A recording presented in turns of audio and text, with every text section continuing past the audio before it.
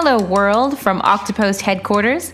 This is Radically Transparent, Octopost's original podcast show on B2B marketing now. I'm Jennifer Gutman, Director of Social Strategy, and in most episodes of this podcast, we'll feature B2B marketing leaders who will share their radically transparent truths behind being a modern-day marketer and what it takes to grow ideas, take risks, and impact change. Joining me on this episode of Radically Transparent is Kevin Babowski, SVP Marketing at Auria Software. Kevin, welcome to the show. Thank you, Jennifer. Thank you very much. I'm excited to record and have this conversation with you. I know we've been had a couple conversations, so I've been really looking forward to this. I have to say, I have been counting down the guests until this episode. Our first conversation had me peaked. I'm excited for the listeners to hear what you have to say, for myself to dive in. And I promise I'll go easy with the first question. So with that, I was hoping we could kick off with maybe you could give us a little bit of a brief look into your professional journey and how you found yourself as one SVP marketing at Auria, and maybe even a little bit about what it is. Yeah, no, okay. Cool. Yeah, it's great background because I think it'll help understand sort of like things we, kind of prefaces some of the things we're going to talk about in a second. But I come from the most sort of non-traditional background possible for a marketer. I love it. Let's dive in. My undergrad was accounting, as quiet as it's kept. I have a CPA license that I no longer keep. I got my MBA in finance concentration. But what ended up happening, Jennifer, is as marketing became more data-driven and sort of analytical, my skills became completely transferable to the world of marketing. Right. And my first experience was running web analytics at the United States Postal Service. And oh, wow. I fell in love with it. I was like, this is awesome. My dad had been a letter carrier at a mailman for 40 years. Wow. So here I am working on USPS.com, trading sort of stories with him. It was just an awesome experience. I moved into the company, a software company that provided web analytics software, a company called WebTrends. Okay. I ran product marketing for them, or not ran product marketing, but I was a product marketer for them.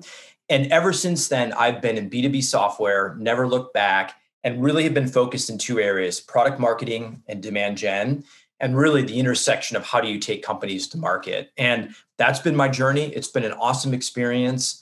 Never would have predicted I got where I was today, given my background, but it's been a lot of fun.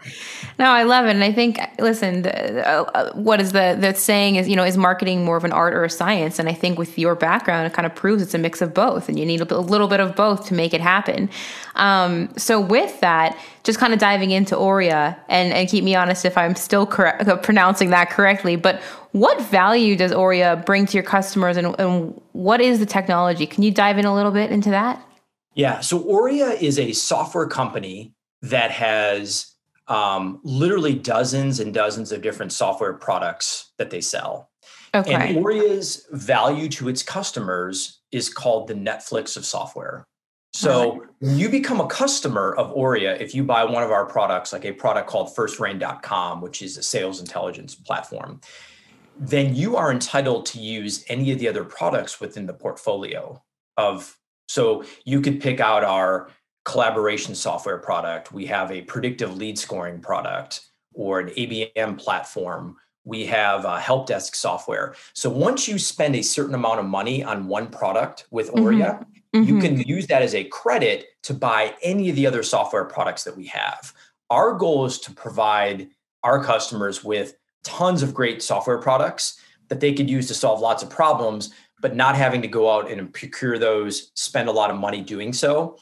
We want people to adopt what we're serving and the software, and it's all integrated. It provides them with kind of a seamless experience. That's our vision of how software will be purchased in the future, and that's the value that Auria brings to its customers. I like it. The Netflix of software. That's going to stick. But with that, and just kind of thinking through that business model and thinking through how that even came to be, I'm sure there have been many sleepless nights, right? And this is the question that I know our audience waits for. And I think especially as an SVP marketing in 2021, I mean, the world has completely changed and been flipped upside down. What keeps you up at night professionally? I mean, there has to be something. There is. It's the kind of things I think about on the weekends and, at night, but here it is. And this is probably the premise of sort of what we'll talk about. So write this down or really think about this. My biggest concern is giving my team the time to concentrate and focus on deep work. Because when they are busy with random tasks, when they're busy working in email or Skype or Slack or whatever app, Teams, they're reacting and they're tactical and they're not coming up with the big ideas and the big inspirations to really evolve the work that we're doing. And so I think a lot about outcomes and not activities. What's the outcome that we want to produce as a team? And then what do we need to do? What are the right things we need to work on to produce those outcomes? And then knowing if we're on track to produce those outcomes. And so for me, Jennifer, I just feel like teams that have lots of tactical to-do lists and activities will never perform as well as a team that has time to think and concentrate and focus and do really good work. And I have found that team production is better, team morale is better, and people just love their jobs more when they can solve really big, challenging problems. I can definitely relate to that. Just speaking on the social side, we at Octopost, we actually implemented a feature, a small little feature, a message AI generator. Basically, you take a third-party piece of content, you put it in the platform, and it spits back little snippets of content. And where I can relate to that and what you say and what makes me want to join your team is when I think about my day as a marketer, I literally have to-do lists that just get longer and longer, which therefore take away time from me to be able to, hey, what's the next big campaign on social, or what's the creative essence of my job going to be next? I think that's spot on. And then you mentioned Slack. Yeah. And, Teams and being so distracted, which kind of also leads me in, and we can couple this all together, but remote culture, right? Because that essentially where we are today, that is how we are working from home and keeping in touch with our colleagues. So how do we bring this all together? Yeah. I always ask a question to other folks. Well, we'll talk about that a little bit later, but I think your question is around kind of the future of work. Yeah. And I would break down the future of work into two categories. It's number one, how do you work? And number two, where do you work? Okay, interesting. And so what we at Aurea, sort of in my group, we were remote before the pandemic. 100%. 100%. We had been remote for the better part of probably 10 or 15 years. Wow. And okay. we understood how to work remotely. And so we don't make significant use of email, Slack, Skype. We focus on sort of the outcomes that I was talking about, time for people to concentrate and get their work done, and focus on those outcomes rather than the activities. And I think what happened, Jennifer, when people moved to this new sort of the remote world, if you didn't have all of that kind of figured out, which is what's the outcomes, then it just became an endless stream of activities, emails and sort of, alerts. And it was and I think if you talk to people who've gone remote during the pandemic, they've never felt more stress, more overworked. It's horrible. It's really challenging. Yeah. So I think the first question is, how do you do work, right? Is everybody have clear sort of objectives? Do they know what the outcomes are? Are there times and prescribed check-ins for work that you need to do? I think that's essential for being successful in a remote work environment. So what does, for example, a typical day, could you share with us? Because I know so many colleagues of mine, so many of our customers that we speak to, we're all joking about the meetings, the Slack messages. Could you share a little bit about how you kind of break up your day or the week with your team, to empower those outcomes? Does everybody know that at 9 a.m., there's one meeting and a week? What does it look like? Or what advice could you give to any of the leaders listening to create this sort of kind of more free time to be able to do creative thinking and be productive? So the first thing that I ask, or I would tell a sales or any kind of leader, is would you be satisfied if your entire organization was working out of email, Slack, Skype, Teams all day long? And the obvious answer is no, right? Because you're not getting real work done. So Jennifer, what we focus on is, and I'll tell you a funny story about this because we like stories. Yeah. What we focus on are just clear checkpoints. Okay. At like, is it Monday morning, Tuesday afternoon, Wednesday, throughout the week, we have very clear checkpoints. Mm-hmm. And we have very clear objectives around like, this is what we're going to talk about in these meetings. So these are standard sort of set meetings. And then in between those meetings, we have a lot of time for people to kind of work and focus and concentrate, right? And then in our weekly kickoff meeting on Monday to talk about the priorities for the week, if we find any issues or challenges or opportunities, we'll have like a set schedule to tackle those sort of ad hoc sort of situations, right? And by doing that, we load balance the meetings across the week, and we keep the meetings to a minimum so everybody knows the checkpoints that they can go to. We do a lot of peer reviews, and we find peer reviews are really, really helpful, and everybody knows when those are happening. And so it really helps people plan their week, plan their schedule, and reduce a lot of the ad hoc meetings and sort of messages that happen throughout the day. Now, the funny story is it always seems like whatever we do, there always ends up being one week that has all the meetings. And so like it used to be Tuesday, then we switched it, then it became Thursday. Now it's technically back to Tuesday. So it's an ebb and flow. We're always learning. But the real key is I want folks in my organization to know, what are we focused on this week? Right? What's the outcome? Where do we have our checkpoints? And making sure that there's enough time for them to really do great work.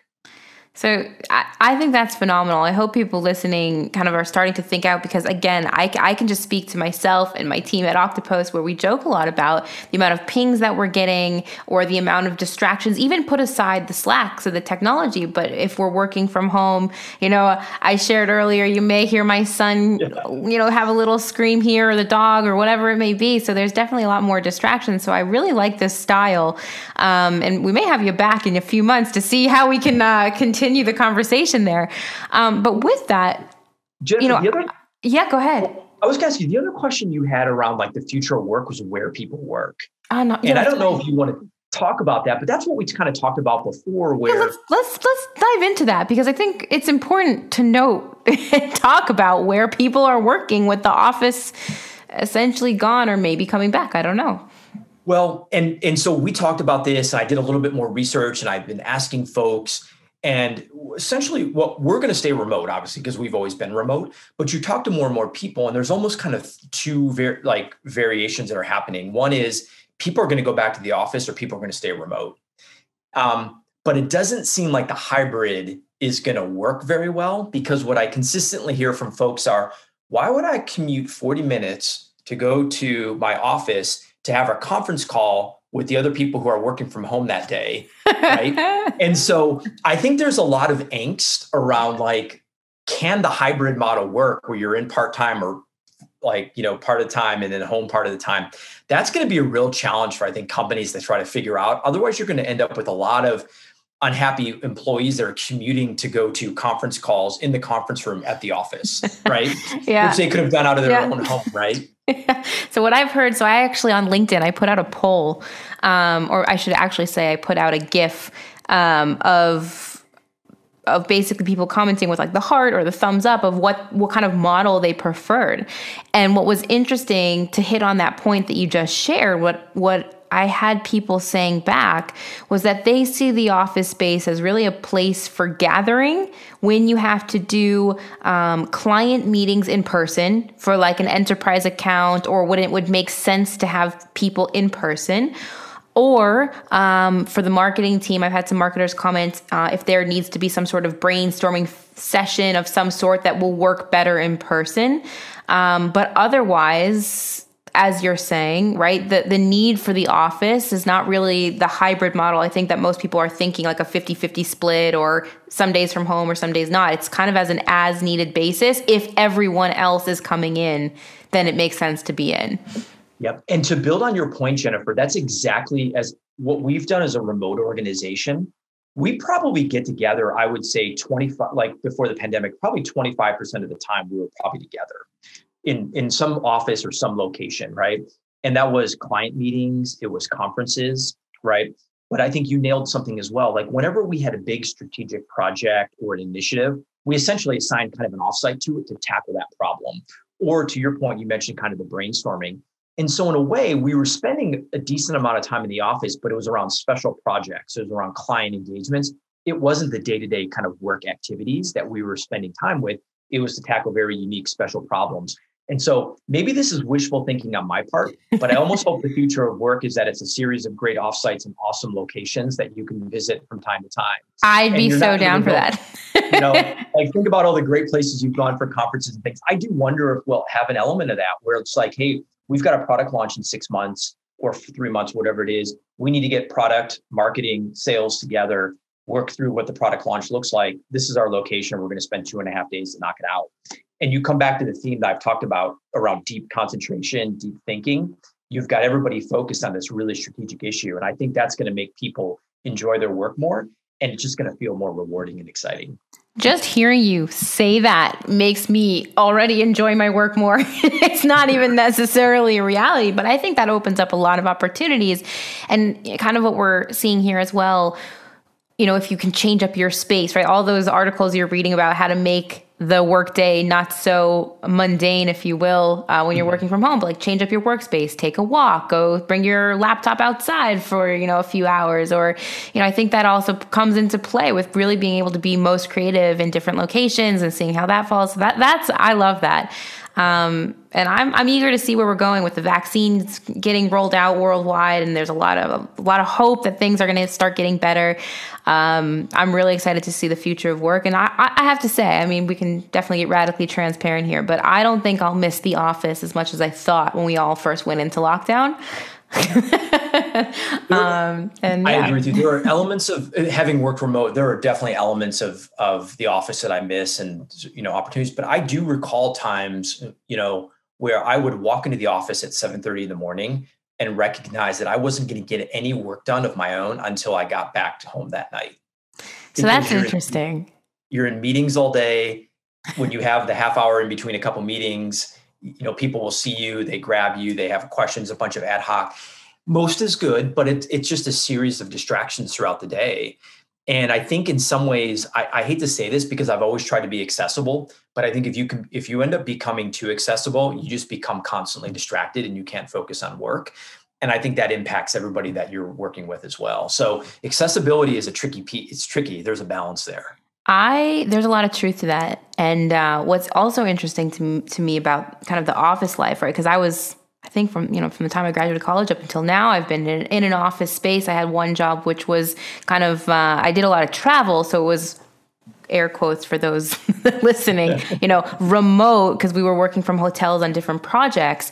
But what I always kind of wonder now is there was always this unspoken rule, and I don't know if it still applies today, but I remember it was a lesson from my grandfather who always said, make sure you get to work before the boss and make sure you leave after the boss. And I'm curious to know your thoughts in that regard in terms of today's environment or work from home.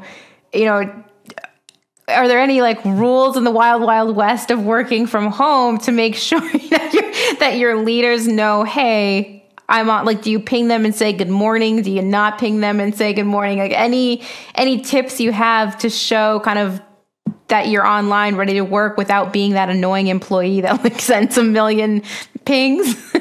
Yeah, it's a good question, right? Because I remember having worked in the office earlier in my career, and that was definitely the case. You had to be there early. As soon as the boss would leave, you'd look around and everybody was packing up after they saw the boss go down. After she was leaving the elevator, everybody was cruising out, right? So, but your question about kind of remote, I think, we also have a distributed team across the globe, so the hours can vary, right? Mm-hmm. So that adds a little bit of complexity to it. I generally ask everybody on the team to be available for at least 5 hours during the day. Okay. 5-hour block. So we can, if there are meetings or if there are questions, it makes scheduling very easy. One of the things that we do with our SDR team does this, which I think is really great. So the first one is good morning. And then everybody kind of follows in after that. And it's just a good way of somebody's out there, right? Yeah, exactly. Like there is someone out there. You're not alone. And I like the 5-hour blocks. It's actually something, again, because we know everybody who's working from home. Some people have kids, some people don't have kids, some people need to start their day after going for a long walk. So I like that 5-hour block because it's really saying, hey, let's make sure we're consistent in 5 hours. And whatever you do after those 5 hours, we know you're going to fill in the time when you can and when works. But that 5-hour productivity, I think that's a underline star explanation point to make. And if you've got a globally distributed team, it helps. I mean, you can narrow it a little bit more, but it helps because then everybody has expectations about the hours that they set. And outside of those 5 hours, I mean, you talked about sort of changes of scenery when you're working remotely. I mean, people get excited when they see somebody videoing and calling in from a different location. Like, where are you? Oh, I'm in my kitchen. People seem to get excited because it's changed. And I think it's just great for everybody to be able to have these different, the flexibility there. So. I love this conversation. So I'm going to actually put it on the shelf for now. I want to shift over into a question that I have a little bit about the buyer journey, the customer experience. I think that in today's world, the bar is set really high. I know in, the onset of the pandemic, when it came to social and everyone digital and everyone online, people were very, marketers, I should say, instead of people, trying to figure out how to break through the noise and perhaps, with buyers maybe overwhelmed and not sure how to sift through all the noise. So with the bar for engagement in the buyer journey today set so much higher than it was previously, how do you interact with your buyers in a meaningful, I'll throw out the word digital way today, right? To keep that momentum going and staying strong so you can stay relevant to your customers. Because similar to how we're all working from home and how do we stay relevant and, connected, how are you doing it with your customers? Yeah. And this is an important point that I'll elaborate on. It's around persona development. Okay. And persona development means really understanding who your buyers are, what's important to them, and the language they use in their day-to-day jobs and activities. And to me, you can't be successful in marketing. You can't be successful in building out a campaign unless you really understand your different personas. And it doesn't seem like, in some ways, it doesn't seem sort of extraordinary or like unique. But it's the root cause of companies or campaigns or marketing programs that don't succeed. Okay. And there's a nuance to understanding buyers. Like certain languages, certain terms will turn on a buyer or turn off a buyer. And so I think it's really important that, number one, marketers understand the personas and that they make sure everybody in the company is talking about the same personas so there's no confusion across the company. And it's one of the biggest mistakes that I've seen where I will be part of a company and they'll say, hey, we've got all the personas developed. And then you start asking around and you recognize that they have probably a dozen different types of personas and they're not very consistent across all the different departments. Interesting. So what's one piece of advice you could give to stay consistent or unify the departments with all the buyer personas? Like what's a method that could, like a kickoff or like just what's the best way to get everybody on the same page? Yeah, that's a good question. It's about, it's a process, right? And, what I would, if I were starting this in a company, what I would focus on is I would ask sort of the main departments, and this is probably like the product management, development, the customer success team, sales, SDRs, and marketing.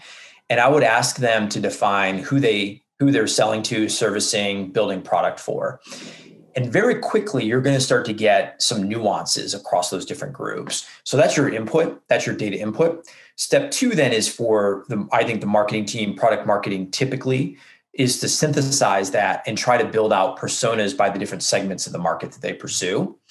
And then actually find in step three, real personas in the market. So real customers that they could interview and really understand the nuances of their job and their expectations and sort of what they need to be doing to be successful. And then fourth, I think it's around, once you have sort of a sort of idea of what these personas are, you go back to the rest of the organization to see if you can sort of get alignment on that piece. And then last but not least, I think then when you start building out your campaigns, using those small cohort of personas to actually help you understand if your message is going to resonate to those personas in the marketplace. And I've got examples where like a term like an alert is actually like massively off-putting for like a VP of demand generation, because it feels like somebody's watching your back or big brothering you. But for a marketing or sales ops person, they love alerts, because alerts will tell them that there's something happening before anybody else will, so they can go fix that problem. Wow. And so those are the nuances. If you start using alerts in your campaigns, and you're focused on the CMO or the VP of demand, they're going to shut down immediately. And to your point on the buyer's journey, you're just going to lose them because it's not relevant, right? What the CMO was focused on in this example, she was focused on like, are my teams working on the right things? Do I have the right level of staffing? And do I have the right level of skills? That's very different than sort of alerts. And the VP of demand, what he's responsible for is pipeline building. Like he wants to build pipeline. He wants to figure out the next area for optimization. So if you talk about like, we're going to tell you where to optimize in the pipeline, they're excited. So I think that's a really good example, and it's kind of simple, but it shows kind of the nuances of different words and how they might impact different personas. Yeah, I had no idea about the alerts. Me, as someone, I get an alert, I get all excited. But after hearing this, I'm rethinking even how I'm crafting some of my own messages to our buyer persona. So thank you for that insight. I'm just looking at the time, and I want to make sure we keep to the 30-minute segment. And for the listeners, I know they really love that as well. I have 2 questions left for you. So the first one is geared towards social media.